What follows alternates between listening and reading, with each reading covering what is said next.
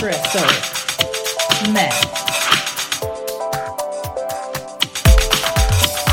Crystal Meth. Crystal.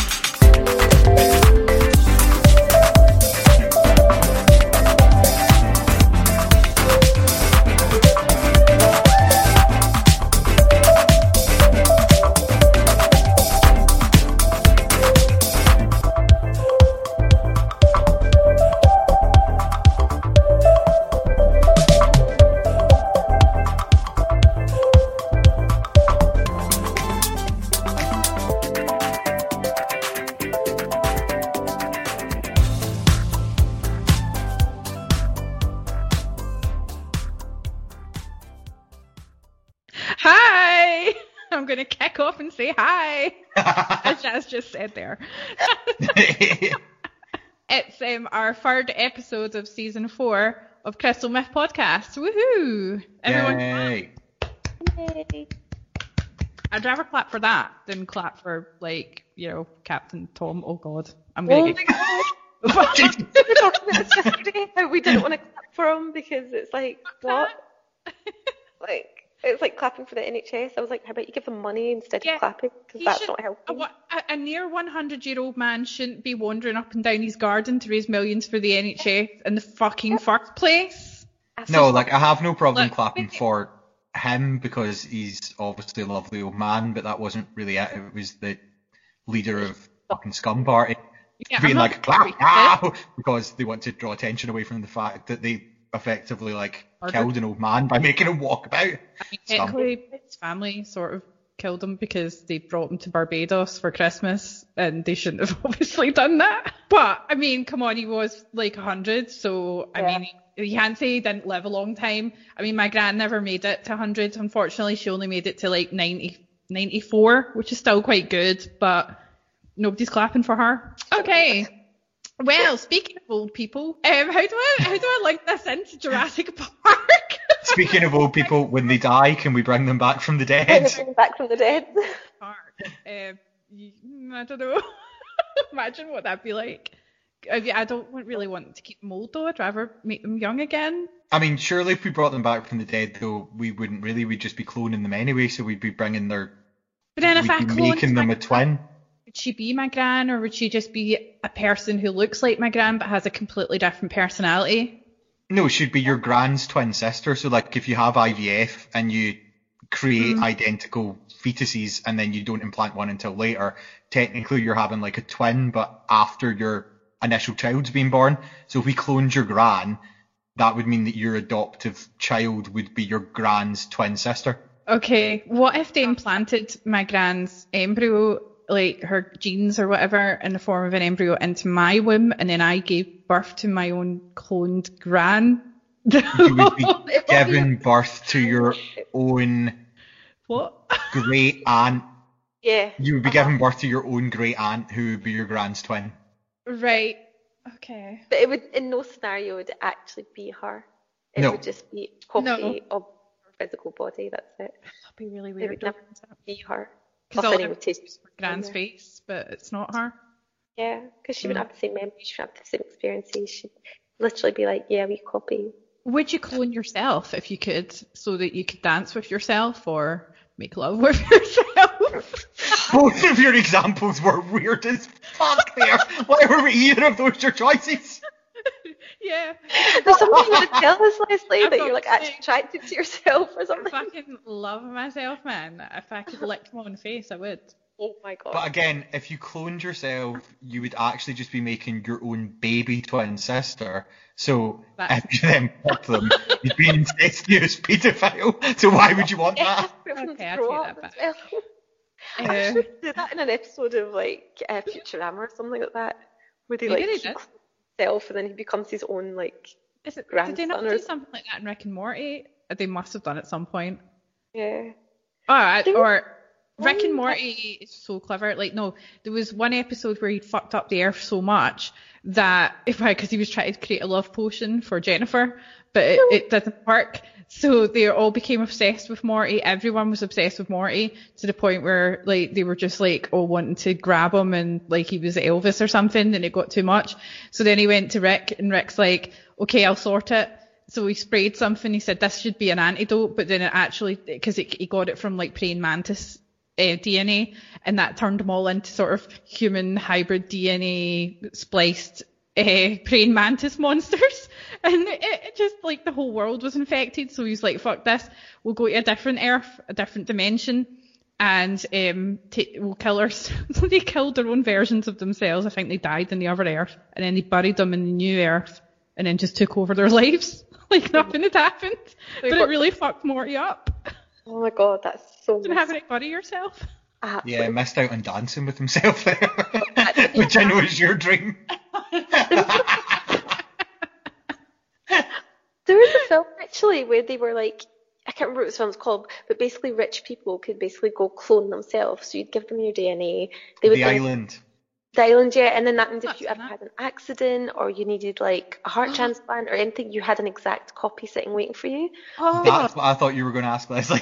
Oh no, it was so messed up. I think was that not the film? Oh shit, what was it called? I don't think it was The Island. It was something else, and they were like brought up in an orphanage or something, and they were like had relationships, and then Never Let Me Go. Never Let Me Go. It was one of the most fucking depressing films I've ever seen. It was horrific. But they were just brought, yeah, like you said, Jazz, they were just brought up to be human, like rich organ donors for them. But they don't know that that's what their life is. They think there's some sort of crazy dystopia where the world has gone to shit and they have to stay in this place like for their own protection. They don't know that there's actually a normal world outside. That was just so messed up. Like, it was horrible when they put them away. They took them away, and then they eventually got more and more organs taken out of them, and then they were just disposed of. Just like, I couldn't do that. I find that morally wrong. But then I can't remember in that film if the rich people knew that that's how they were getting their organs. Yeah, I think they did. They did. I think in both films they do. Yeah. And The Island, the one you're talking about, Yaz, they 100% definitely did. Oh, okay. I'm sure in Never Let Me Go they did, because they're not some whole they thing where definitely did. They're not allowed to go and meet the people whose DNA they're a clone of in case it like upsets them to see the organ harvesting bag walking around with the face on it. Like, I'd rather they grew an organ in a petri dish or something artificially. I wouldn't want to take it from someone else. Yeah. Even if that someone else is me. I know, it's really freak. Oh god. And do you not have like people that, I think this is really sad, but I don't know if I would do in this position. If your like kid has like leukemia or something and they need like bone marrow transport in the closest way, like you cannot find a donor anywhere, and some people have like a second child so that you can then take it from them, and it's really sad. Like, the purpose of you being born is so that you can help your older brother or sister. And you're not really getting much of a chance of life. Yeah. Yeah, I don't agree with that either. I think people do that, and I get why they do it, but at the same time, I find that morally wrong. But then if you were that parent and you're being told this is your only way to save your child, it's just, I would never. Then how would you feel about the other child then? Would that not warp your sense of, I don't know. Why? I know, But yeah. And what if it failed? Then you're stuck with a child that you didn't actually, like, you'll just look at as, well, you failed to save my first child, so. Or is that just my... Fuck you, shit organ, baby. Is that my warped thinking? Maybe they don't think like that. You're right. Because you're right, because what if it doesn't fix them? Like, what if just because you get a donor and it's perfect, it doesn't mean do you then have another child? I don't know. To fix that one. You have to wait for them to be old enough to be able to donate an organ as well. It's like the old woman that swallowed the fly, but with babies. I don't know why she swallowed the fly. That disturbed me so much. That nurse, is it a nursery rhyme or is it just? Yeah, it is a nursery rhyme. An old woman who swallowed the fly. I don't know why she swallowed the fly. Perhaps I think she'll die. So I used to think if I accidentally swallowed a fly, then that would be me again, like the chewing gum situation. I'd be on my deathbed. I mean, if you accidentally swallowed a horse, you would definitely die. So there is some How is truth that to even their theory. possible? How far does it go? Like, I can't remember how that went. Did you not swallow a spider to Spider swallow to slide? swallow the Fly, fly. then she swallowed what kills spiders? That's A mouse to House to kill the spider. She Then a swallowed cat. a cat to kill the mouse. She swallowed a dog to. for fuck's sake. Why can't she just go to the doctor, get it removed surgically? Shit it out. She's a And scientist. then I feel like there's something in between the dog and the horse, but I can't imagine what would be in between a dog and a horse that would make any logical sense. She would fucking die. She would burst. I mean, if you swallowed a cat, you would die. Like, Yeah. If you swallowed a rat, you would die as well. Like the mouse. Oh god. Some sort of demon, I think. Because no one can swallow animals whole like that unless you've got some sort of demon powers or witch powers, I think. But anyway, let's get back to Jurassic Park, yes. So yeah, tell us about Jurassic Park. I know it's written by Michael Crichton. Is it Crichton? I think I've read one of his books, but it's always scientific pseudoscience, like to do with like genetically modification, and I think he wrote one about mad apes or gorillas. I think he wrote the science behind science fiction and stuff. Right. Well. Okay. Yeah, you're right. By Michael Crichton. Yeah. Was the book good? I never read it.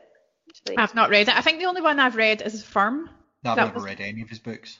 Okay. So I think the book Well, is we've all seen the quite film, different right? to the film. Yeah. If you've seen the film, I will disown you right now. I have seen the film. I went to see it. when it was out. Obviously, I've seen Jurassic Park. 1993, that's how old I am. Yeah. I remember everyone talking about how scary it was, and then when I went to see it, I was like, this isn't scary at all.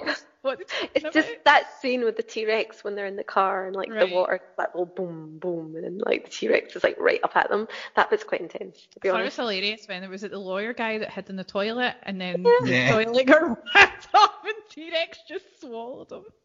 Oh, he deserved it though. I remember him being an Funny. absolute ass.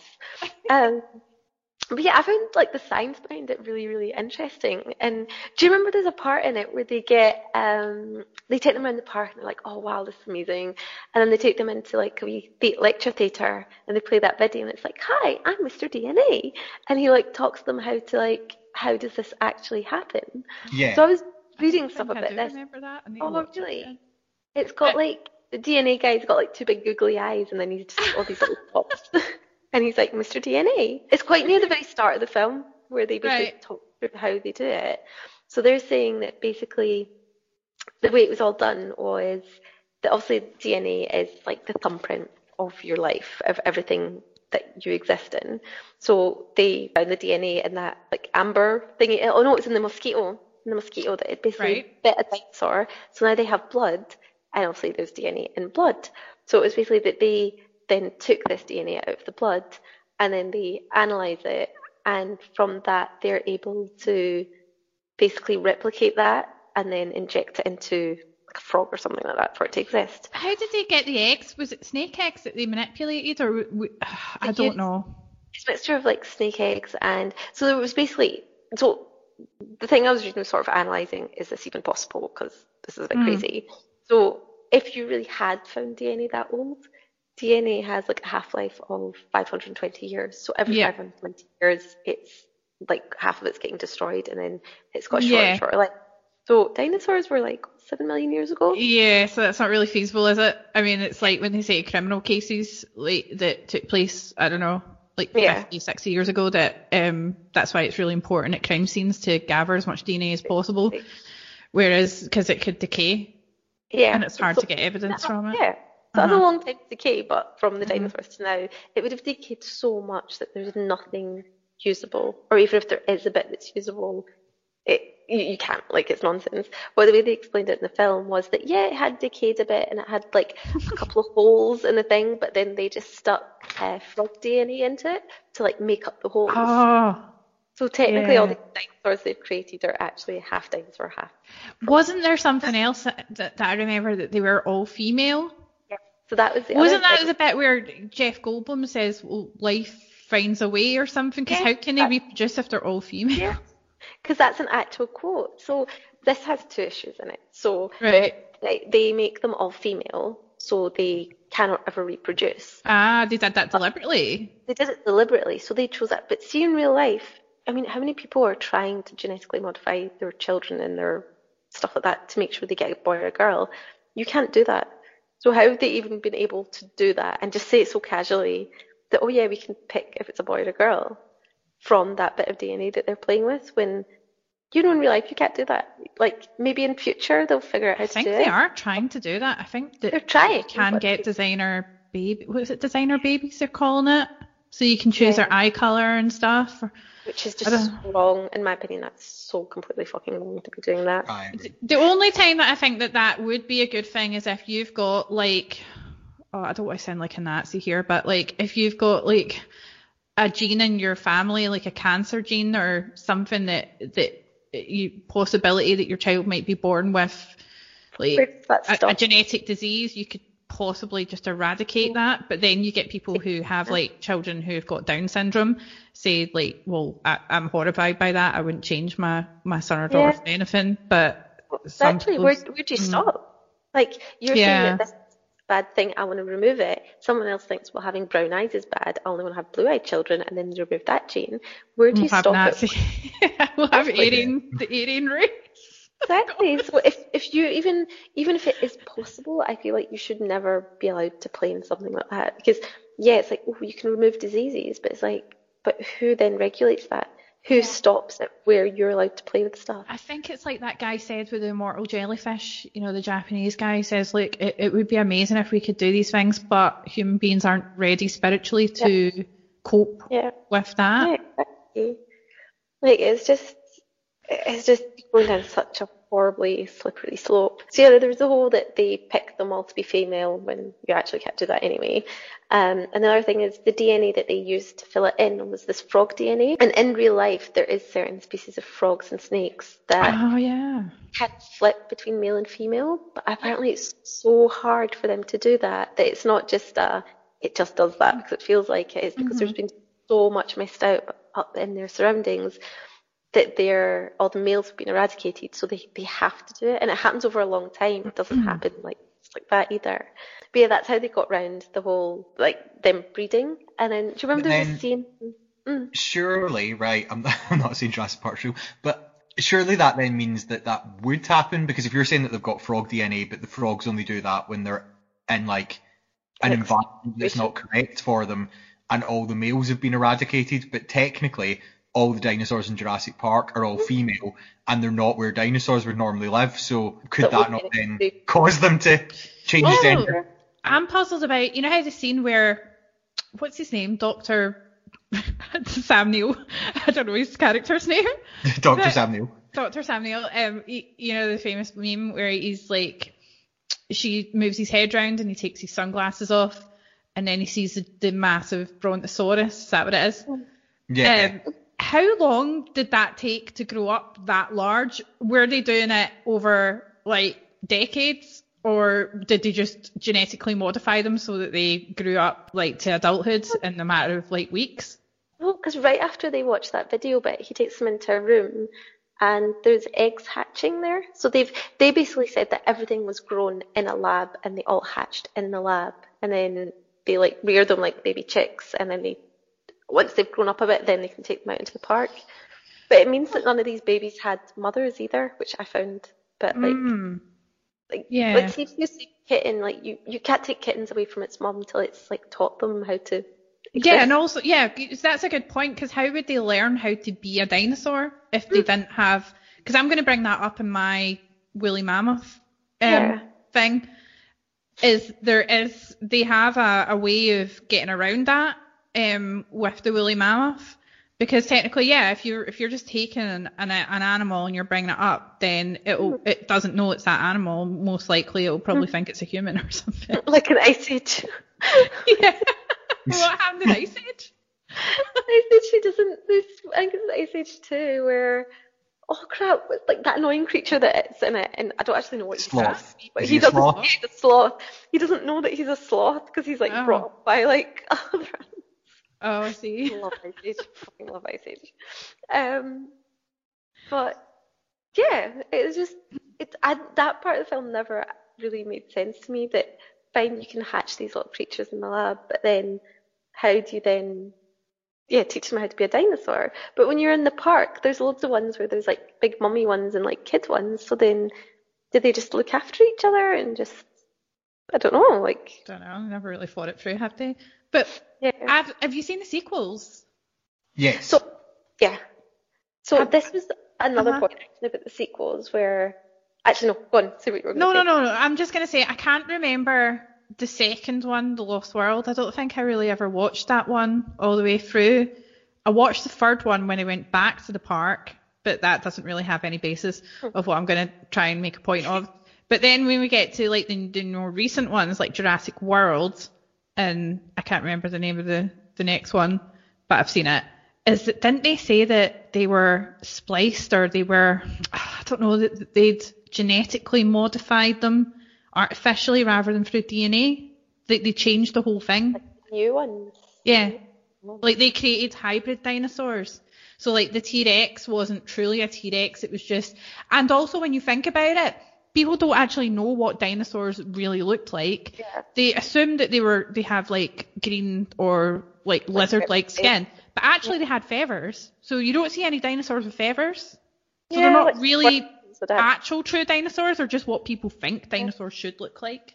But I think the way they get around that in this film is because they're mixed with like reptile DNA. Oh, it's frog. Yeah. Okay. So they're not actually proper dinosaurs when you think about it. They're already hybrid dinosaurs because other stuff mixed into them. Yeah, there's a bit of it where the way, because they said that they genetically modified so many things in them so that if they ever escaped, they wouldn't survive. They did the whole female thing so they don't. So basically, they had, because there's a part in the film where they ask about the controls of how do you make sure that they stay here and it doesn't go into the rest of the world. And another thing they said they'd done to the DNA was they'd made it so you can't produce lysine, which is like an amino acid, like a protein or something that you need in your body to like help you. It's like one of these essential amino acids that you need. So apparently they'd taken that out of it so they could never produce it themselves, so that if they ever left the island they would die. And that also used to really bug me. I was like, what? That doesn't make sense. That once you leave the island, that's like you. But then they must have fixed that because they did end up unleashed. Yeah, exactly. In the sequels, they're like not on the island anymore. They keep like for like swimming away and stuff.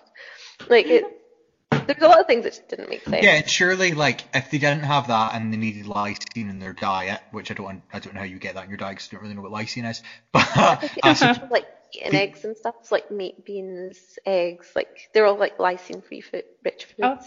Right, so surely that would just mean that they would have a craving for that so that it would make up what they need in their diet. So surely if they went off the island, even if they were like normally herbivorous dinosaurs, because they're not technically actually dinosaurs, as you've said, they're new creatures they've made, then they would have a craving for eggs, or they would have a craving for raw meat, so they would still be able to get the lysine. Yeah, maybe, actually, because they were eating meat, like T-Rex was eating like goat and they left them. So yeah, that I do remember the bit of the film where they're talking about the controls to make sure that it never gets out of hand. And even as a child watching that, never made sense to me, because I was like, what about the ones that can fly? And that's true. Like swim, like they're gonna get off the island as well. So, and again, the ones that can swim could then just eat fish while they're swimming, which they'd be able to do because they'd be in the ocean, and that would provide them with lysine. Yep, exactly. You do see like a pack of pterodactyls flying off at the end of the last Jurassic Park film, or one of them landed on like the Empire State Building, I think, or one of the buildings, which makes me think of King Kong. Another very upsetting film. Empire State Building. Yeah, no, you're right. But as much as I love Jurassic Park so much, I do love that film. But it's just, scientifically just very, very, very flawed. Because was it the guy? What's his name? Hammond. What's his name? John Hammond? No, that's the guy from Top Gear. No, that's Richard Hammond. I think his name is John Hammond. John Hammond. Yeah. Right. To me, it's like, why did you bring your grandchildren? And doesn't it come out later that he genetically modified his own grandchild or something? Like, she was a clone. Is that in the sequels or something? Yeah, in the sequels. Yeah, is that the most recent one? Was she? Oh, our daughter died, and then he created a new one. So that brings us back to what we were saying in the beginning. Is she really her daughter, his granddaughter, or just like his granddaughter's sister? Wait, what does he clone her from? He Probably clones her from the dead granddaughter, but then does Yeah. it not turn out that, which made no sense, but is there She's not got a bit where dinosaur they DNA. find out that, yeah, they've What? plugged in the gaps in her DNA Oh, for fuck's with sake. the DNA of the dinosaurs that they've made, which then is really confusing because it's like, but why would her DNA have started to break down already? Like, she was a small child and she just died. Or was he just Surely experiment? plugging it with the plugging the gaps is like, Anyway, the point is, okay, so he proved that he could bring back, in quotes, dinosaurs, because they're not really proper dinosaurs. So essentially he's just like the mad Mephisto that lives in like South Park, creating like things with 5 asses. It doesn't really matter. And he's bringing his like grandchildren to this park Yep. and putting them in danger, using them as guinea pigs. It's Yeah, fucked but up. he thought it was safe. He thought it was all really, really safe. So if someone did that in real life, created a park full of like ancient animals from the past, would Yeah. you go to it? Would you Yes. pay money? You would. Yes. Without No hesitation there, doubt. Mark. don't know. whatsoever. I don't really go to zoos because I don't think you should be looking animals up, but I don't know. I think it was wrong that they created it to start with. I'd 100% go. I disagree with creating things like that, animals like that, for profit. If you're going to do something like I'm going to talk about the woolly mammoth. In fact, fuck it, I'm going to talk about the woolly mammoth. So I feel like create it and just let them be, and it'd be like there's a you've got reason. clarity. See, I thought, why bring back a woolly mammoth that was extinct 4,000 years ago, that went extinct 4,000 years ago? Is the Why answer bother? because you have a mammoth fetish? No, I don't. I Okay. don't like anything. I was just checking. How dare you, Mark? Who do you think I am? I know I want to fuck myself, but that's just taking things too far. The reason why they're saying that they want to bring back the woolly mammoth is for the benefit of the environment, because where do you think the best place for a woolly mammoth would be to roam? Do you think I guess about it? like the north or south poles because they lived in the snow. No, that's too cold for them. There's not enough Okay. vegetation. There. Where else would you Like- think like- logically they should go? I don't Here? know what the point of them is. Right, Scotland. okay. We've So, got no, lots of greenery and it's not as cold. They're not coming to Scotland. They're too big and we're too small. So the best place for them to go would be the tundra in Siberia. And they've already created desert. their own sort of Jurassic Park there, where they have, it's a certain era where the mammoths would have roamed. There is a project based in Harvard, and it's called the Woolly Mammoth Revive and Restore Project. Okay? And Okay. basically what they're doing is they have created a park in Siberia where they've brought back like animals that would have lived 4,000 years ago and roamed at the lands there. So what they're saying is the reason why they're doing this is to stop the tundra from melting, because it contains like the most methane or something, like trapped gases that are frozen in the ground. And if that melts, it's going to be catastrophic for the earth. So these animals that roam that land, that are basically evolved to survive in that place, they're grazers. So they'll encourage like grass to grow, grasslands in the tundra. And they'll also like manipulate or move snow about so that it's not all just snow and compact. They'll actually like biological snow plows sort of thing. And that allows the grass to grow. And the more grasslands they have, it means that the more sunlight is reflected off of that so that it doesn't then melt the frost, the permafrost underneath. Does that make sense? Yeah, that's Yeah. actually. There's been a lot of things like that where they want to, where there's maybe been too much poachers or animals have died out, and it has an actual whole ecological effect on the environment. So this is almost you like reintroducing. So do you think that land has went to crap because Yeah. these mammoths have disappeared? Well, a lot of the animals that were there disappeared, and because of like the warmer summers and things like that, there wasn't a lot of like grazing species that were there. It was like So it's called the Mammoth Steppe. It was a grassland ecosystem called the Mammoth Steppe, and it was home to an abundant grazing herds of antelope, deer, caribou, horses, bison, and woolly mammoths. What they've done so far is gathered all the animals that are still about, like antelope, deer, caribou, horses, and bison, put it in this area, and they want to then eventually introduce the woolly mammoths to that area. Now, the reason they think they can do this, and the era where the woolly mammoths, it's called I don't know if I can pronounce this right, the Pleistocene.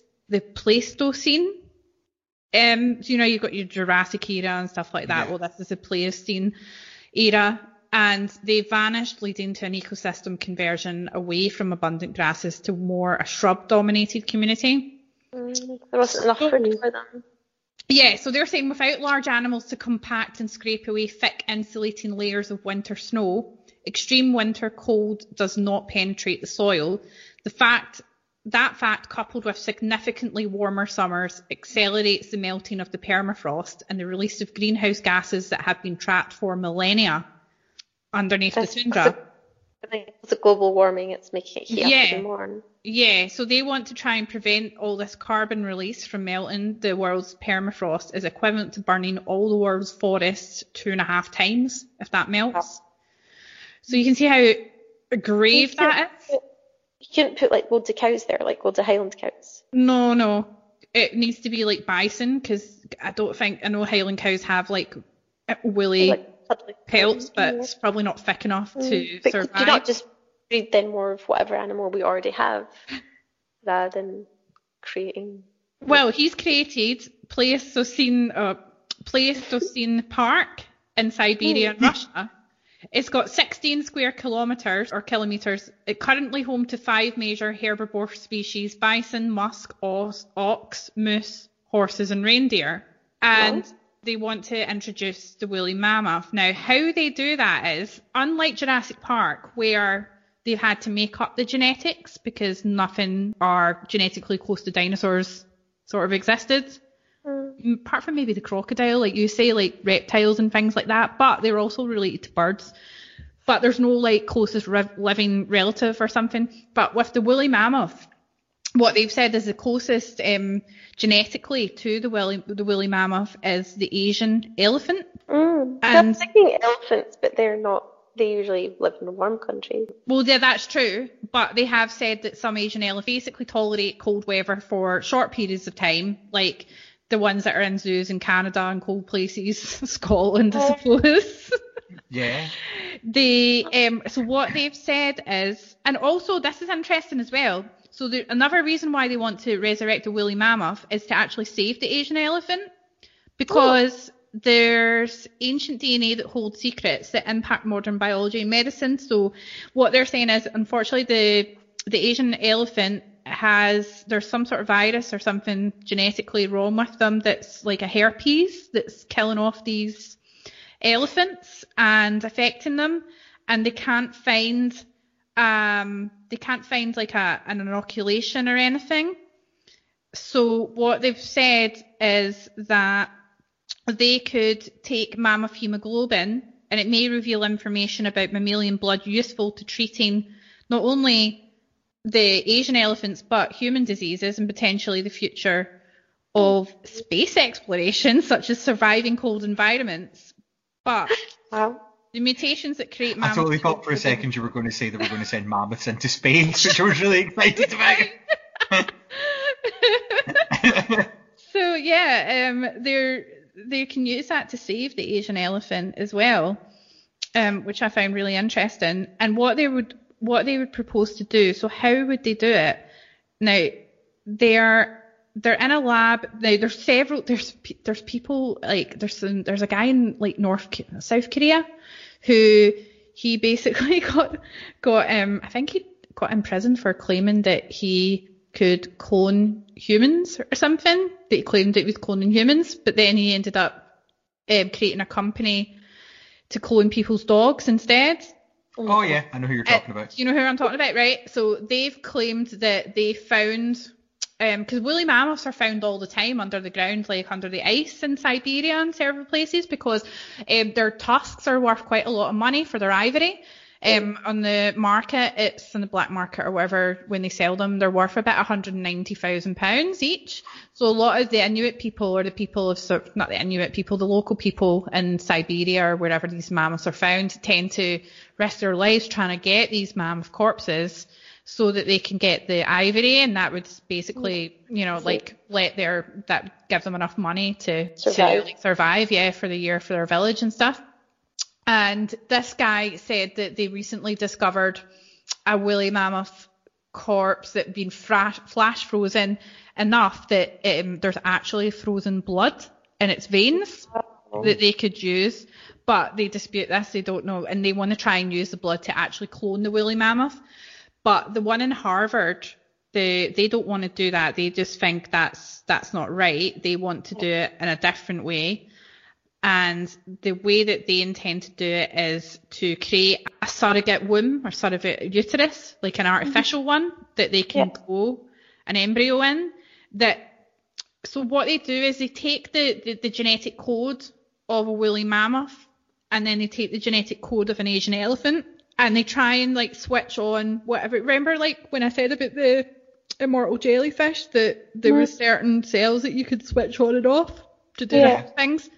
So they want to find the cells that produce more hair and fat that would mutate into a woolly mammoth from an Asian elephant, that would create a mutant form of an Asian elephant that would turn into a woolly mammoth, because their genetics are so similar that technically if a woolly mammoth and an Asian elephant mated, they could create a baby together, more woolly mammoths.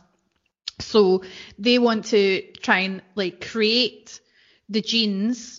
Is this not the whole thing that if you get, was it donkey and a horse and they mated together, they would produce an offspring, but that offspring wouldn't be able to mate? Yeah, that would, because they're a mule. Yeah.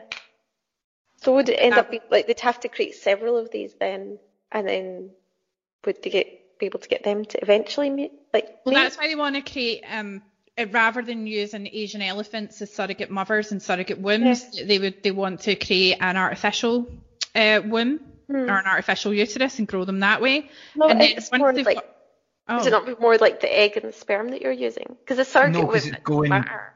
Backwards. They're implanting it in. They're implanting it in. Oh, so they're manipulating in there. Yeah, they're adding the genes that they're turning on the genes that make up the woolly mammoth, the features of the woolly mammoth, that will mutate it into a hairy woolly mammoth, essentially. But they'll be with her egg though. Yeah, right. There's more information about it, about how they do it. So okay, so progress to date. Here we go. It's really interesting, really, really I find it so fascinating. So what they've said is building a woolly mammoth out of an Asian elephant begins with identifying the genes in the mammoth genome that code for three essential adaptations. So they need blood oxygen that release at low temperatures. They need thick hair that protects them from the elements, and subcutaneous fat for insulation and fasting. So the Harvard-based team, led by Dr. George Church, apparently this guy's really old looking. He's got a long white hair and a beard, kind of like how you'd imagine God to look like, in the stereotypes. He's currently using something called the CRISPR genome engineering to copy and paste DNA from the mammoth genome into living elephant cell cultures. To date, a number of genes have been successfully rewritten into Asian elephant cell lines, generating increasingly mammoth-like cells with each precise edit. Mutations for mammoth hemoglobin, extra hair growth, fat production, down to nuanced climate adaptations such as slightly altered sodium ion channels and cell membranes have already been engineered into fibroblast cell lines. So do you follow this? So I think it's really fascinating. Yeah, I'm getting what you're meaning. It's what they've said is, so this could happen. This theoretically could be possible. So they've said the fibroblasts are being reprogrammed into induced pluripotent stem cells. Such stem cells are immortal in the lab, meaning there's no need for new cell cultures or reharvesting from additional tissue samples. They can then be developed into multiple tissue types for studying the effects of mammoth mutations on the traits of cells. For example, they could be developed into red blood cells. The oxygen carrying capacity of these blood cells can be tested under varying temperatures and stress conditions without ever producing an animal. Similar tests can be done for fat and hair growth. So they're trying to like do them individually. And then what they'll do, when the completion of publication of multiple fully sequenced woolly mammal genomes, the Church Lab is discovering potential cold climate adaptations in different genes. The woolly mammoth and Asian elephant genomes are different by 1.4 million mutations, meaning an Asian elephant is already 99.96% woolly mammoth. So of those...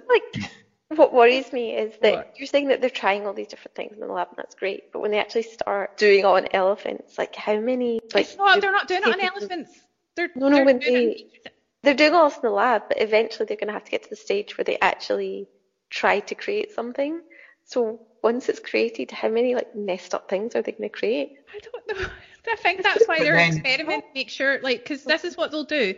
So once the woolly mammoth-like traits appear sufficiently in stem cell-derived tissues, once they've got that right, the Church Lab can then begin experiments to generate embryos. So that's the next step. Yeah. What you're saying, possibly through stem cell embryogenesis. George Church's ambitious plan is to construct an artificial uterus to gestate the embryos. This plan technique would eliminate the need to use Asian elephants as surrogate mothers to breed a new generation of woolly mammoths. These plans may sound like far-fetched science fiction, but two recent relevant breakthroughs, this blew my mind, right, in advanced reproductive technologies were announced. You might not like to hear this, Yaz, but there was the birth of mouse pups from 3D printed ovaries, and two... That's amazing. Yeah, the growth... So they've actually done this with mice and artificial ovaries printed from a 3D printer. That's mental. And they've also grown fetal lambs that were transferred to an artificial uterus partway through the pregnancy. So they do that in Grey's Anatomy as well. Do they? I've never watched that. They grow baby lambs in bags, and basically the point of it was that, so like, see if you've got mothers that can't carry babies to term, then you could take the baby and like grow it in the artificial sack. Yeah, they totally do that in Grey's Anatomy. So this is the end of this thing. It says, so once the first generation of modern woolly mammoths are born, they will be in the care of captive Asian elephant family groups in zoos, providing growing mammoths the social imprinting they need to form snow-trotting herds of their own. While their adopted Asian elephant parents, so that explains the sort of like when we were talking about Jurassic Park where they don't have mothers. Yeah. That's their plan for that. I don't know if that would work, but because would they reject them? Who knows? I think elephants take on other babies' elephants though, because they're actually elephants are like really caring animals. Yeah, so it may work. And it says, while their adoptive elephant parents will not be able to tolerate cold weather for extended periods of time, baby woolly mammoths can still be fostered in cold climates to prepare them for living in the wild. Once a captive breeding population of woolly mammoths is large enough, herds can be established at suitable grassland restoration sites throughout the Arctic. The premier future mammoth grounds could be Russia's Pleistocene Park in northeastern Siberia. But it's going to take years and years and years for them to do this. This is only the beginning. Yeah, I don't think we'll ever see this. I worry that when they do, like, eventually get woolly mammoths, and I think they will eventually, that when they release them, people are just going to hunt them. Yeah, that's also what I was worried. It's like once they're successful, they're going to get poached. Because they're already selling their dead, like, ivory to people for money. So imagine what it's going to be like. I mean, people could breed them for that purpose. There needs to be things put in place to stop that. Yeah, I just have zero faith in human beings, to be honest. So I just still think it's going to turn into like something really awful. Because I thought, well, what? Because then I thought, well, could they bring back the dodo? Because I'd love to see them roaming about. But then I feel like this is a point I can jump in. Yes. Okay. So I looked at 3 other ways that scientists either have or are really close to bringing creatures back from the dead. And one of them is the dodo. Although I think I'm going to do the dodo one last of the 3, just because I think that's a good way for it to flow. So the first one I looked at was scientists that are working on bringing the Pyrenean ibex back from the dead. So the Pyrenean ibex became extinct, I think, about 30 years ago. It's like a large... Yeah, for horse, you know, like the guy that went, you know, your friend Alan that went on. Just a shout out to him. It's a goat. It is a goat. He thought it was a deer. To be fair, To be fair, I've written down it's a large goat because when I looked at a picture of it, I was like, oh, what a lovely deer. No, there was like basically my friend went on Who Wants to Be a Millionaire, and it got to the question where like there was this goat-looking thing, and it was like, is it a deer or a goat or whatever? And whichever one that he picked, like Chris Tarrant went, yeah, that's totally the right answer. And then when the thing flashed up, it was actually wrong, and he looked so devastated, and it was like all over Lad Bible and everything. So the only reason I know the word ibex is because of that. And he said that the bank that he worked for or whatever, the company he worked for, the ibex was their like symbol. He should have known better. Well, in his defence, it really looks like a deer. Like basically, it's a species of goat, but it looks like a massive deer with huge horns. What the scientists working on it have done is they've not done anything again with deer, because apparently they're not deer. I'm really glad this man thought the same as me, by the way, because I felt really daft when I was looking at it. So scientists have found viable DNA of the Pyrenean ibex in France, because, as you said, Jazz, like the half-life won't have broken down yet, because the samples they've found is in like mountainous areas, so it's partially frozen and it's not been dead that long. So they've got the viable DNA and they've basically attempted to clone it, and then they've implanted the fetus in either Iberian ibexes or Alpine ibexes in order for them to give birth. Now, they've actually managed to clone the baby fine from this DNA, but then when they've implanted it in the wombs of the Iberian ibex and the Alpine ibex, it's never come to anything, except for once. There was one Iberian ibex that gave birth to a Pyrenean ibex, but it lived for, I think, 3 hours and then died. Oh. So obviously that's not great, but it is in theory a way that you could bring creatures back from the dead. It's, getting close to being successful, but it's not successful yet. But this is my sort of argument with the woolly mammoths that they're growing in these sacks. It's like they're going to have so many failed ones before they get a proper one. Like when they get to that stage that they're actually growing them, they're not going to be like perfect straight away. So they're going to like have loads of dead ones first. Well, it's sort of like evolution sort of speeded up, isn't it? But then what they're saying is, okay. Well, no, I've got a solution to that. I came up with a scientific theory that can solve that. There's scientists that were working on the gastric brooding frog who were having similar problems. So do you guys know what a gastric brooding frog is? No. I feel like you're going to love this, Leslie, and Yaz, you're probably going to hate it. So the gastric brooding frog was a species of frog that is now extinct. It became extinct in 1983. And the reason that it's different from other frogs is because instead of either laying eggs or having live birth through its little frog vagina, it has live birth through its mouth. Oh. Right. It just Which I thought was really cool. Kids. Yeah, so basically like it's babies grow in a sac similar to a womb, like down its throat that's like above its stomach, and when it's ready to give birth, it basically like spews out live not adult frog babies, but like small frogs. Do we need it though? Do we really need it?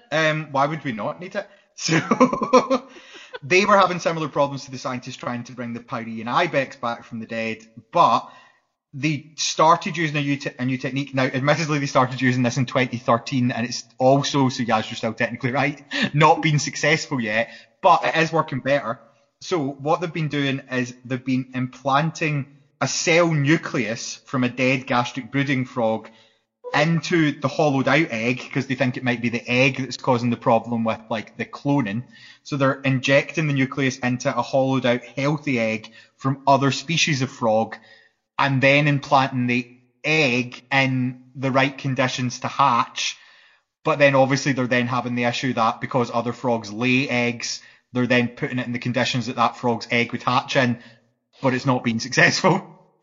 But if they manage to perfect it, then that would mean that instead of tadpoles hatching out the egg, it would be baby gastric brooding frogs, which when they grew up would then be able to breed and would give birth to babies through their mouths. Oh God.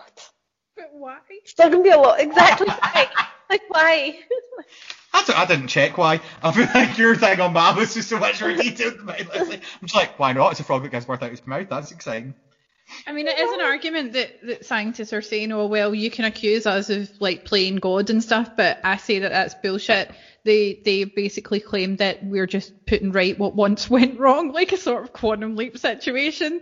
Like, we fucked up. We made made these animals extinct, so we're just going to bring them back. Yeah, so we have like science. a responsibility to put them back. That's I suppose what you're saying. as well, it'll probably be similar to what you're saying with the mammoths. Like, they will fill a niche in an ecosystem, so it'll be damaging the ecosystem that they've not been there since 1983. So yeah, it's like I guess they're kind of trying to certain areas, like, or beavers to certain areas, and it's actually had a brilliant, like, a very positive effect on the ecosystem, especially the wolves, because it's allowed other species to actually thrive, because there's more competition, and then there's like the wolves are sort of eating whatever was eating them, and then it's sort of all balanced out. Yeah, again, I'm not saying that bringing back these frogs that give birth out their mouth will stop global warming, but it obviously will have some sort of positive impact, because us killing them off will have caused more damage to the ecosystem than us damaging the ecosystem. Okay, so the third one, which is the one to do with dodos. So I kind of end up looking. Weren't they just so stupid that they ended up like being extinct because of their stupid? Yeah. No, that's a common misconception. Oh, they again became extinct because we killed them all. So yeah, it was because they were so stupid they didn't run away. But then that's not really being stupid. You shouldn't assume that anything that comes near you is going to beat you to death. Yeah, fair enough. Scientists have been looking into bringing them back, and this isn't really my third way, but this jumps into my third way. So they've been looking into bringing them back, and there was basically a group of scientists claiming that they'd been pretty much like they're on the verge of being successful with bringing the dodos back from the dead. And then this group of scientists that work with what's called chimeras pointed out that they weren't close to bringing the dodo back from the dead, because what they were doing is exactly what Yaz was talking about with Jurassic Park.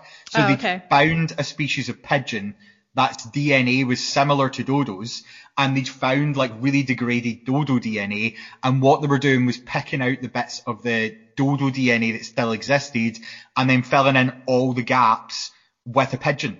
So what they were actually doing, had it been successful and been born, and as Jazz said, it could have been monstrous, right? We don't know what would have been weighed on it. They were basically creating a creature that was half dodo, half pigeon, but like it could have been anything. It could have had like a dodo head coming out his arse and a pigeon head coming out his head. Like, there's no way to know. Yeah, I mean, I hate pigeons enough as it is. I don't think we need more of them. Never mind a fucking dodo version. Like quite bigger as well. Yeah, but dodos are massive. I seen one it wasn't an actual dodo in the Natural History Museum in London. It was just like a fake version of it, what it would have looked like. It did look quite realistic, but it also looked ridiculous. I can't believe those things were real. They do look like something that was grown in a lab. Well, if they made a chimera of it, it would look even more freaky, like you don't know what it would look like. So the reason that it's called like chimera science is, like I said, it could have had a head coming out his head and a head coming out his arse. So do you both know like the myth of the chimera? No. And I don't know, it's like half and half, something that's half and half. I've seen cats that are like chimeras where they've got like half black and half white. So the reason that those cats are called that, so in order for it to be an actual chimera cat, it's not that it's half black and half white, it's that when the fetuses were developing in the mum cat's womb, two cats, basically like two of the fetuses fused together. That sounds horrific. Fused together perfectly enough for them still to survive instead of them dying, and it forms one creature. So an actual chimera cat, and they do exist, its right side is one kitten, and its left side is an entirely different kitten. I'm sure that's and they're fused together. Say that again.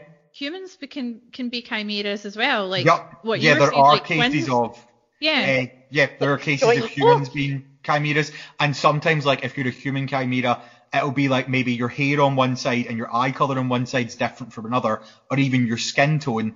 But sometimes with the X-ray, you'll have like extra teeth, like sort of. Again, you don't know where the bits are going to show up, so you may have like extra teeth up at the back of your nose or something, because you're actually, technically, it's two fetuses fused together, but then your brain is normally one brain, or even if it's two brains fused together, like they don't think separately, they think as one. So you'd still grow up and have, which is then that kind of threw me about it. So yeah, you'll grow up and have one set of thoughts. You'll be like an individual. And like with the cat, it would be like a little cat individual with its own thoughts and personality. But technically, it is two beings entirely fused together. Yeah. Obviously, sometimes that can result in like extreme deformities and death. And the case of the Chimera of Lycia, which was like an ancient Greek myth, it was the idea of this monster that guarded Lycia. And it was basically a lion, but it had a like goat's spine, but obviously a goat's spine isn't as long as a lion's spine, so it had a goat's head coming out of its back halfway, and then instead of a tail, it had a poisonous viper. So that's where this comes from, because they're like, well, it's like two or three beings fused together, and that's like what the platypus? chimera was. No, because a platypus looks like it should be a chimera, but it's just a like genetic anomaly. It's just look really unusual.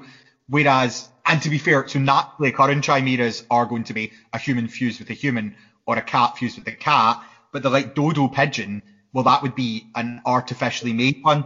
And the reason that the other scientists were saying, well, that's a chimera and it's not something you've invented, is because there are already multiple types of artificially made chimeras that exist in the world. Oh, such as? So, there is the Angora spider goat. What? A spider goat? Oh God, I don't even know what I'm trying already in my head. That's horrific. So scientists managed to isolate where the part of the DNA in Angora goats that causes them to produce Angora wool instead of hair, and they removed that part of the DNA, and then they took spiders that are like silk spinners. And they isolated the part of their DNA that causes them to spin silk instead of normal web material, and they replaced it with Angora, and then they basically, like, I want to say germinated, but they're not plants, but I'm going to say germinated, the eggs, and then when the baby spiders hatched out, sorry, Yaz? I was saying inseminated or... Yeah. That's the word we're looking for. That's throwing them everywhere, isn't it? So, once they did that and the baby spiders hatched out, the baby spiders, instead of, and they don't look exactly like normal spinner spiders, they're a slightly different colour, but effectively they are spiders, like they've got 8 legs, they've got the rest of what a spider would have going on, but instead of spinning webs, when they would go to spin webs, they basically just spin pure Angora out the back of them. That's fucked up. They were able to breed these creatures, because going back again to what you said earlier, Yaz, because they're not crossbred creatures, they're genetically modified creatures, so they bred and they had babies, and their babies are also able to spin Angora wool. So that was the first one. Makes me think of Gremlins 2, the new batch. Remember they were in the science lab? And they were all spliced with things. There was one that was spliced with a tomato, which was fun. Yeah! Fucking love Gremlins. That is probably up just, there really my favourite films. Yeah. One of them was spliced with a spider. One of them was like electricity. It was just an electricity gremlin. It went in the phones and all that as well. Fucking love Gremlins. The second one that I found that I thought was really interesting and kind of sounds like something that would happen in like a B movie where you create a monster is they isolated the cell in mice that causes cancer, and then they removed part of it and replaced it with the human herpes virus, because you can grow herpes in a lab and it doesn't have to be on a living thing. So they basically germinated is the right word this time because they spread it about everywhere. They germinated the herpes virus, but the herpes virus contained mouse cancer.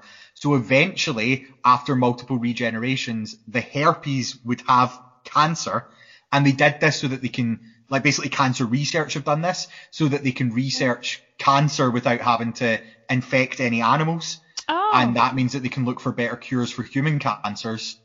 See, this is a good thing. That's a purpose, fine. Like, as much as I'm against animal testing, I'd rather they test on an animal than a human, to be honest.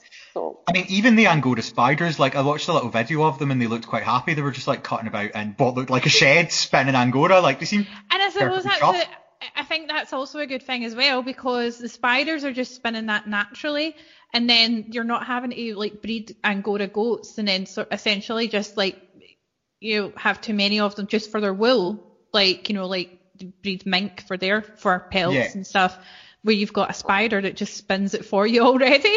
Yeah, and ready you don't have made to Angora. kill the spider, like the spider can still have its natural life cycle. That's and then amazing. the third one that I found, which I'm slightly more unnerved by, and they had like special licenses to do this, and it was done under very controlled conditions. So scientists have successfully put human DNA into monkeys and pigs so that when they grow, they're internally human, but externally still a monkey or a pig. And basically they grew them up to 28 days so that they could check that human organs like brain tissue, liver tissue and so on that matched humans was starting to develop. And then at that point they have to kill the fetus, which is already very never let me go kind of shit. No, I don't like that. Yeah, because I'm like, if you're growing a human brain in a pig, then surely if it was to grow to adulthood, it would just be a human that looked exactly like a pig. Yeah, it's not really a pig with a human's brain, is it? That's like the Island of Dr. Moreau bullshit. Yeah. This is full on wrong now. Like, just that's taking it too far. So, my question to you guys before we move on is, if you were to make a chimera, so remember it can only be 2 or 3 creatures combined together, what would you like to make? I think I wouldn't. It's not optional, yes, you have to make one. I would like a winged horse that shits out strawberries. A fine choice. A unicorn. Don't know. I want a dragon, like in how to make a dragon. Oh, a dragon? You can make a dragon though, because you not like hybridize a lizard with like a big, like a kimono dragon with some sort of bird that would have the wingspan to support its flight.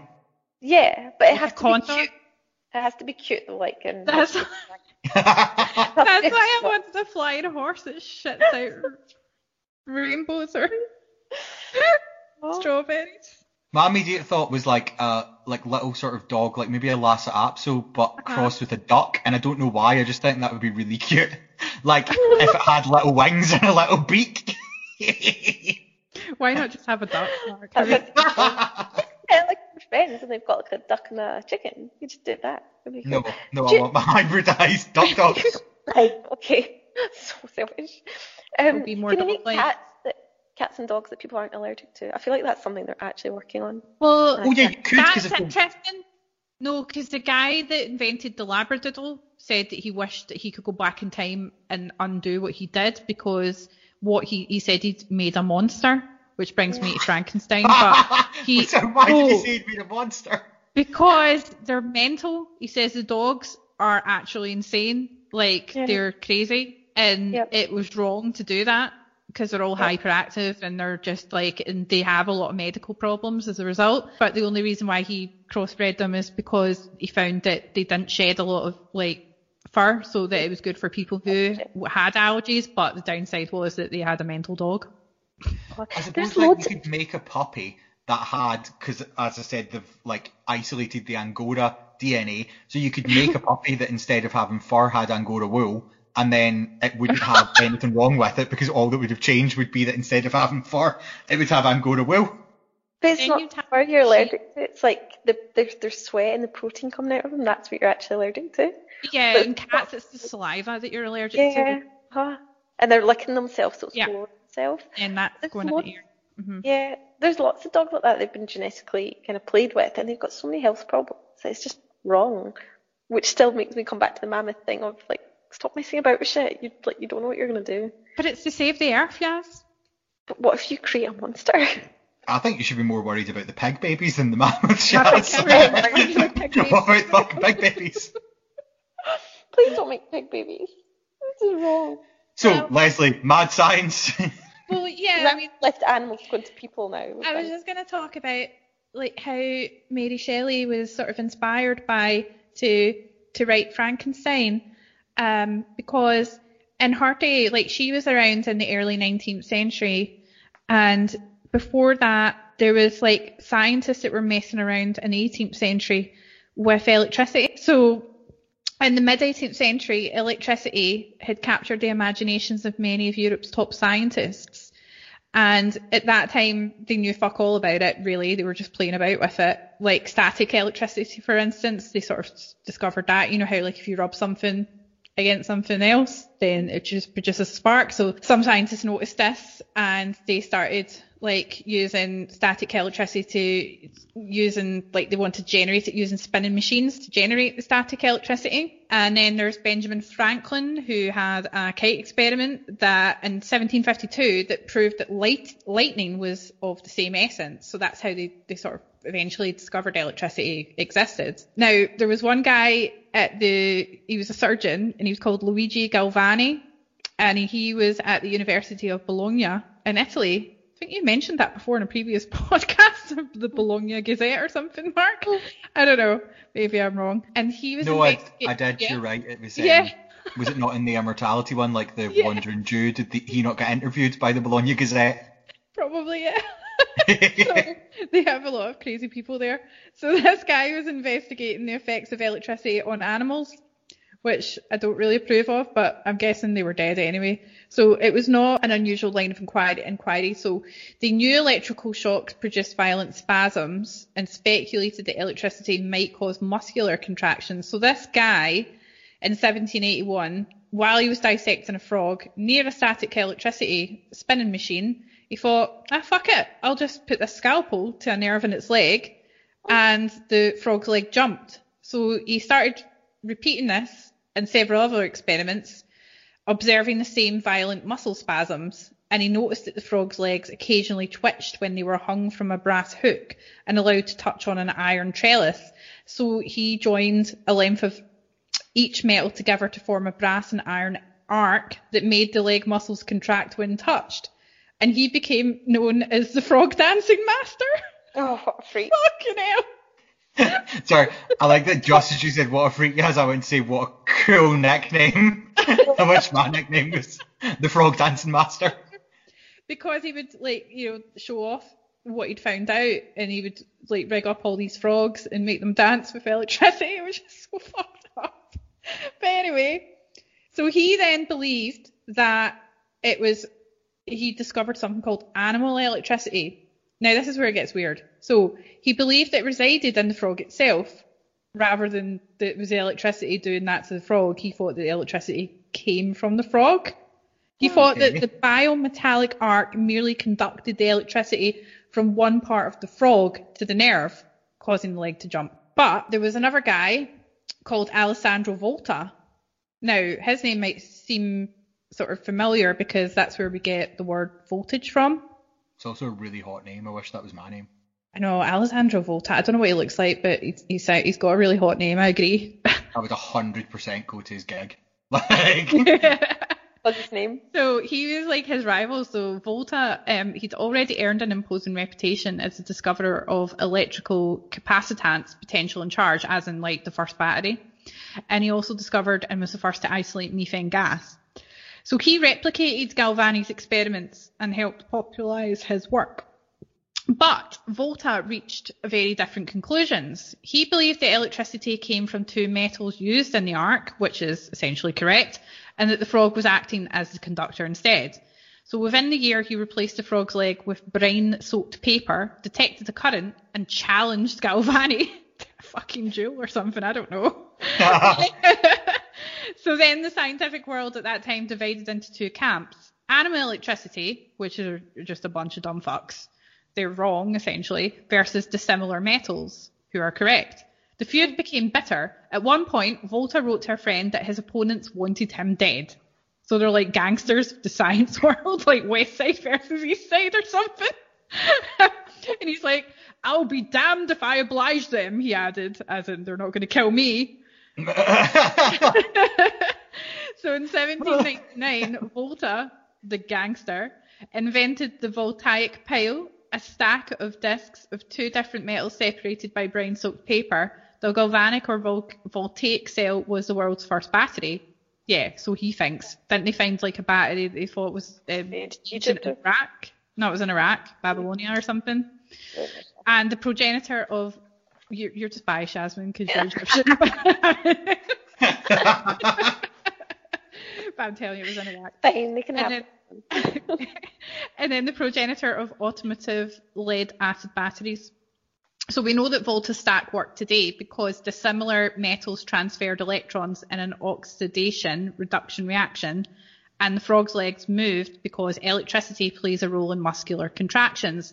Because doesn't our brain send electric signals to our muscles or something? That's how it works, as electrical. Yeah. Of course, it would take many decades to work out the details to reach this level of understanding. So how did this all influence a young Mary Shelley and lead her to come up with Frankenstein? Well, Galvani's nephew, Giovanni Aldini, he was a fierce partisan of animal electricity, i.e. a dumb fuck. But he didn't ignore Volta's pile. Aldini used it to tour the capitals of Europe and demonstrate the medical benefits of electricity, or not. His demonstrations involved, right, this is where I think it gets really fucked up. His demonstrations involved jolting corpses with electricity and making decapitated criminals sit upright. Why? I mean, everyone needs a hobby, don't they? I guess they were bored back then. It's not like they had the internet or anything, so going to a hanging was the equivalent of us going clubbing at the weekends, wasn't it? So they go to a party afterwards. So Aldini's most famous expedition, oh fuck, I can't speak, took place in 1803 at the Newgate prison in London. He inserted metal rods into the mouth and anus, the ear, of the recently executed corpse of murderers. I wouldn't be surprised. I mean, it seems a bit better. I mean, it seems a bit more aesthetically pleasing if you shove one in the anus and one in the mouth rather than the ear. Right. But anyway, it's like a spit roast or something. Fucking hell. So he put that into the recently executed corpse of murderer George Foster. So on the first application of the process to the face, the jaws of the deceased criminal began to quiver and the adjoining muscles were horribly contorted and one eye was actually opened. In the subsequent part of the process, the right hand was raised and clenched and the legs and thighs were set in motion. Some observers thought Aldini was bringing Foster back to life. They genuinely believed he was coming back to life after witnessing this. So Mary Shelley knew all about Galvani, Volta and Aldini. Humphrey Davy and William Nicholson, the era's leading electrical researchers. They were friends of her father. So in 1816, at the age of 19, she spent the summer in Geneva, like the famous story where they all had a holiday with Lord Byron, her future husband Percy Shelley, and the Dr. Polidori or whatever his name was, and they all came up with a ghost story or whatever. I think they got high and said, like, let's have a competition, because again, like, it's not like they've got anything else to do with their time. So she then came up with Victor Frankenstein might succeed in reanimating an assembly of body parts, which was like inspired by all these mad scientists trying to basically fuck about with electricity and criminals.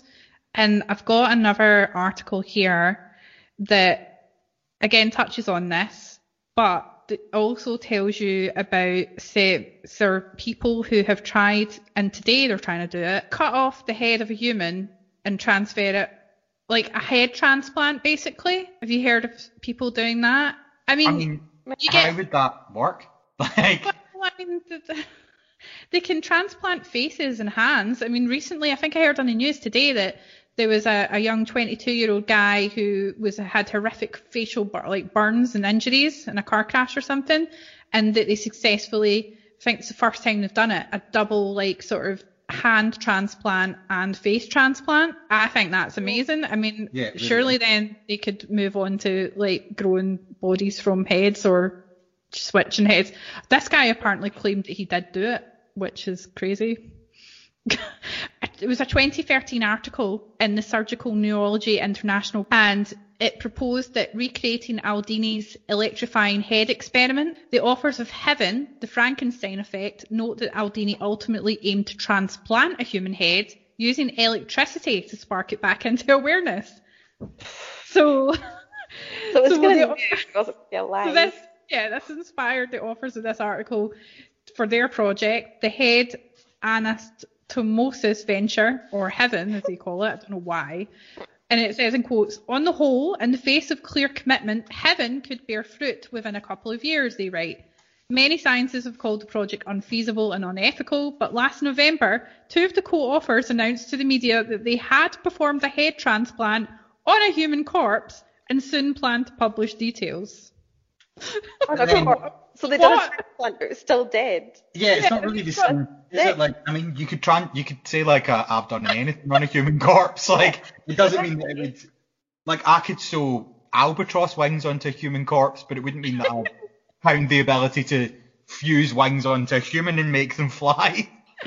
Yeah, well, I mean, this is where they're saying, like, the Frankenstein thing is that also in the novel of Frankenstein, I've never actually read it, I've only just sort of watched the film, the various films on it, and what was it, Penny Dreadful, his version, which I thought was really good.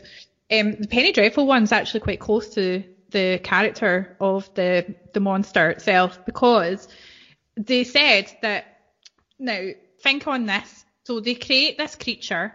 Initially, like, they create it from, in the book, it was from, like, parts of criminals, or it doesn't actually say that in the book, I don't think. I think he just gets them from various dissection tables and puts them together. She doesn't go into detail about it. So he brings him to life, and he is just like an innocent newborn. He doesn't know it. He's nice, he's benign, he's, like, quite pleasant. He doesn't know anything, but it was his creator that turned him into a monster by rejecting him and calling him a devil and ugly and all that and abusing him. So that's what turned him into a killer, because he wasn't treated nice. Okay. So like you say, Yasmin, if you create something like that, the responsibility is how you nurture that thing. Yeah. If you treat it well and look after it and treat it with respect, then ultimately it will probably be okay. But if you mistreat it, then it's going to go wrong. Turn into a monster. Yeah, so exactly. Humans are the problem here, not the things we create. Yeah. You guys seem to have faith in human beings. It's just so misplaced. And like things, yeah. So things. You're getting human beings and Tories muddled up again. Professor Frankenstein was clearly a Tory. If he'd had more left-wing views, then the monster would have been fine. So a lot of scientists are pissed off because, like, they put the word, if you put the word Franken in front of anything, like Franken science, Franken plants, Franken crops and things like that, just Franken anything, it has a negative connotation. Whereas scientists are saying that, well, it shouldn't have, it's kind of annoying to them because they see it as progress and they don't want it to sound like quite negative, and they're pissed off about that kind of thing, because they're saying that the Franken label, like the cloning of Dolly the sheep, the engineering of a highly lethal H5N1 bird influenza that could more easily infect animals, the synthesizing of entire bacterial genome, other triggers of Frankensteinish fears have included in vitro fertilization, proposals to transplant pig organs into humans, or even worse, what you said. Grow human organs in pigs. Yeah. And tomatoes, the Gremlins too, like, they're endowed with genes from fish to make them freeze tolerant. But that's what I was going to say. Do you remember when we were younger and they made those tomatoes with fish DNA and they were called Franken tomatoes and it was on the news? That's what they're mentioned there, yeah. So they'll just put anything that's been genetically modified, they'll put the word Franken in front of it to make it sound shit and dangerous, where in actual fact some of it might be quite good. Well, yeah, my link with Mary Shelley and Frankenstein. Very interesting. And I actually feel sorry for the monster. What do you think of Frankenstein? What are your thoughts? Yeah, again, if he wasn't raised by a fucking Tory, he'd probably been sound. I feel bad for him. And the thing is, he lied in the book. When I read about this, in the book, he went to like the equivalent of the 18th century like scientific board, and he says, look, I'm going to do this experiment, bring this guy, like, create life. And it's going to be brilliant because it'll help people, like, free people from death and things. We can resurrect people. And I assure you it'll do it in the most ethical way possible and in a controlled environment. And he, like, basically gaslighted them into thinking, oh, brilliant, that sounds great. On you go then. And then he totally went and did the opposite and ended up being a complete cunt to the monster. Why? Why would you go through all that trouble? Just because he didn't look good? I think that's what it was, because he was kind of ugly looking, but you're the one that created him, mate. Exactly. Like, what were you expecting? I just think, this is wrong. All wrong. So, are we pro Franken-science or not? I'm pro. I think it's really exciting.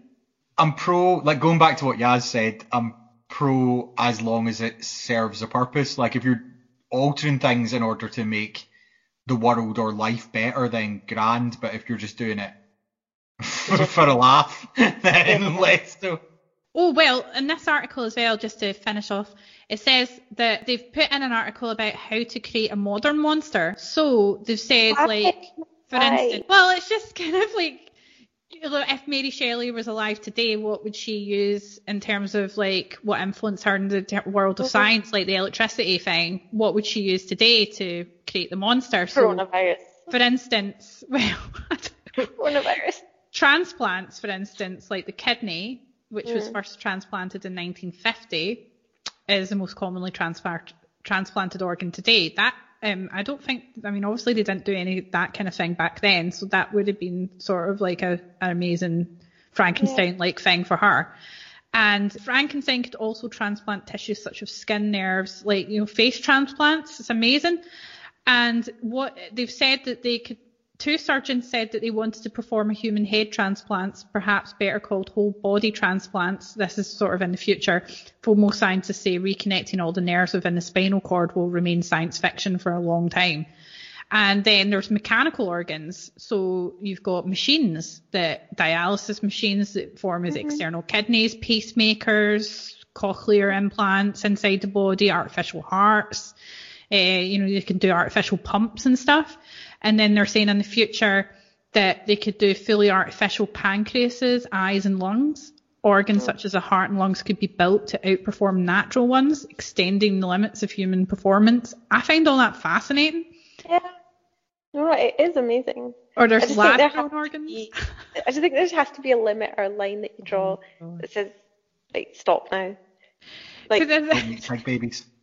But then this says, like, skin, urethras. Why are they choosing these words? Bladders, blood vessels, vaginas, and muscles can all be produced by, vaginas apparently can all be produced by taking a patient's own cells and growing them on a biodegradable scaffold in the lab. This technique works best for flat, hollow, and tubular organs. So I guess if you're transitioning, then... Yeah, exactly. Yeah, that's exactly what I was just thinking. That's actually really good. Like, it means that there'll be less chance of your body rejecting the surgery because you would have like a perfectly formed vagina that could then be... And it would be your cells as well. Yeah.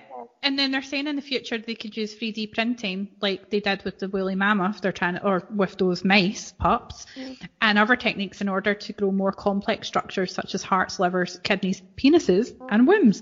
So the female to male transitioners, they're not left out. They can grow penises in a 3D printer. Does that mean, like, if you're not happy with your own penis, say you're like not a trans man, but you're just a regular man, and you've got a really small micro dick, that you're like, well, I want a bigger one, so you could just grow one, and if you could just print one out. Just start doing this already. See, there you go. I'm twisting it and making it worse. I'm thinking what ways you can exploit that.